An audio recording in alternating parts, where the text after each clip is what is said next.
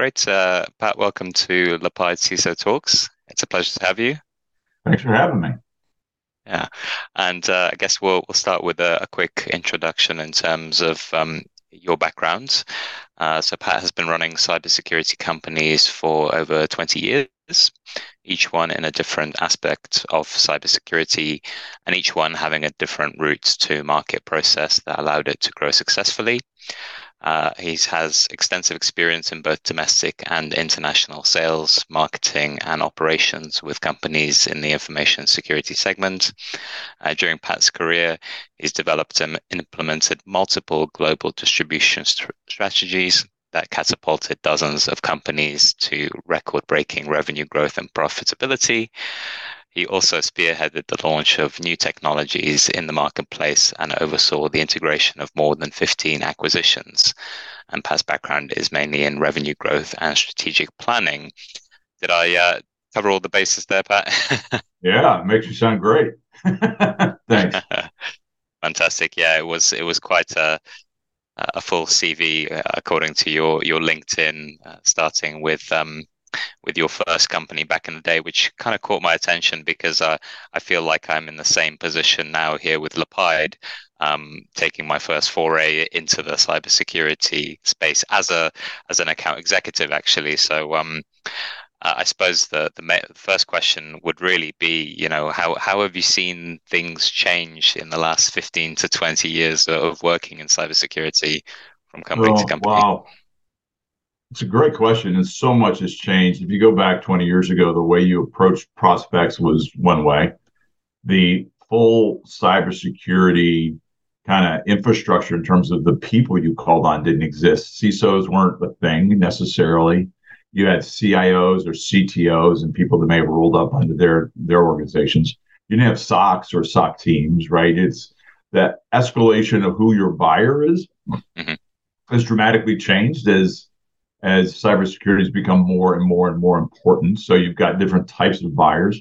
The way you approach these buyers has become different. You're not knocking on doors anymore, and it's not about a phone call to an office, a desk phone anymore. It's you've got to be able to gain their attention through digital media because a CISO is asking somebody on their team to go research a particular technology because they believe it's relevant, and that person doesn't want to reach out and talk to a salesperson. They're not holding Hmm. on to a paper brochure anymore. I mean, so many things have changed in the way you engage with your buyers. Definitely. And something that we've noticed a lot recently is kind of the changing procurement process as well. Whereas, a few years back, it was maybe two or three or four decision makers or stakeholders, as it were. Now it's somewhere in the range of 15 to 17 to get a sign off. Yeah, and the bigger the organization, the more people that are involved, and you have specialized teams that handle anything from malware teams to your SEM, or who deals with your SEM, who deals with your SOCs, your SOAR, and so it's a broad organization, and a lot of people touch a decision today, which kind of breaks some of the sales models of who's your financial buyer, who's your user buyer, right? Who's your technical buyer? It's like, wait a second, there's a whole bunch of hands in this pie today. Definitely. Yeah. Obviously over the years you've seen it all, and you've led the growth of a lot of these companies, and including planning and the strategy around those.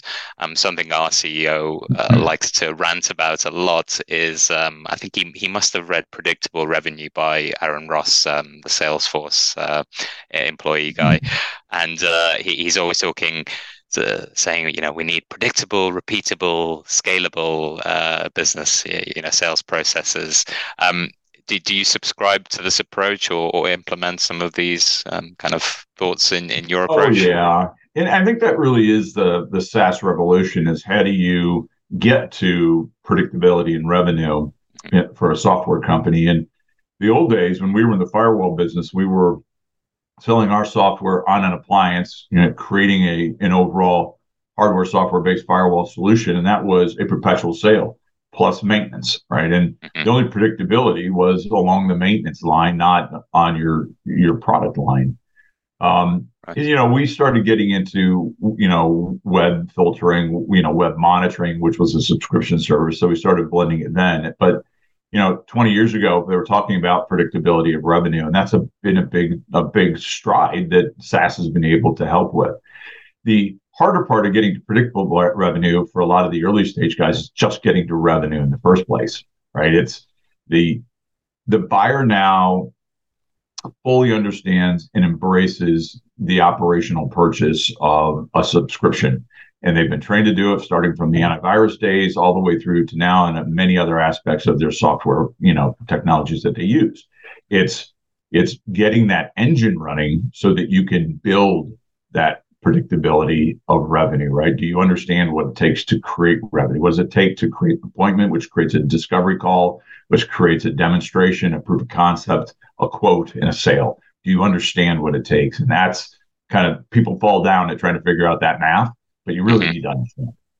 Yeah, I was reading about another book recently, actually, the sales acceleration formula, and it goes into that a lot, especially the relationship between the marketing and the sales process, and outbound versus inbound, where, if it's more outbound, you're looking to, if you were to imagine a funnel, you're looking first at the fit and of the company, or the ICP, and then narrowing down to the pain. Whereas the inbound, you're gathering the pain through the outbound, the marketing effort, and then classifying or qualifying the fit. So yeah, there's definitely various approaches. It's not wrong, right? It's where a lot of companies, particularly in the early stage, fail is they try to do everything, right? So one of the things I always recommend is do your research. Don't prettify who you think you are. Understand who you are today and what your MVP solution is. And then what are the right verticals to focus on, because you can't do them all, right? What are the right use cases that you want to focus on, because you can't do them all within those verticals? Who are your ICPs? Because you can't create enough content as an early stage company to make everybody happy. So you got to focus. You have to have a starting point, and then figure out what your pricing methodology is relative to how the competition goes about it. Can you create a competitive advantage by simplifying the pricing? Because a lot of early stage guys make it super complicated. And then when there's a balance, right? And very rarely are people ringing the phone. Is it a total pull type sale and it's off the hook and all you can do is fill orders, right? You've got to create some form of market dynamic. And that's through getting in front of them, eyeballs, and then you have to make sure that the content that you have is supportive so that you can move that person that the CISO said, hey, go look at this, through the buying cycle and make it easy for them to engage with you.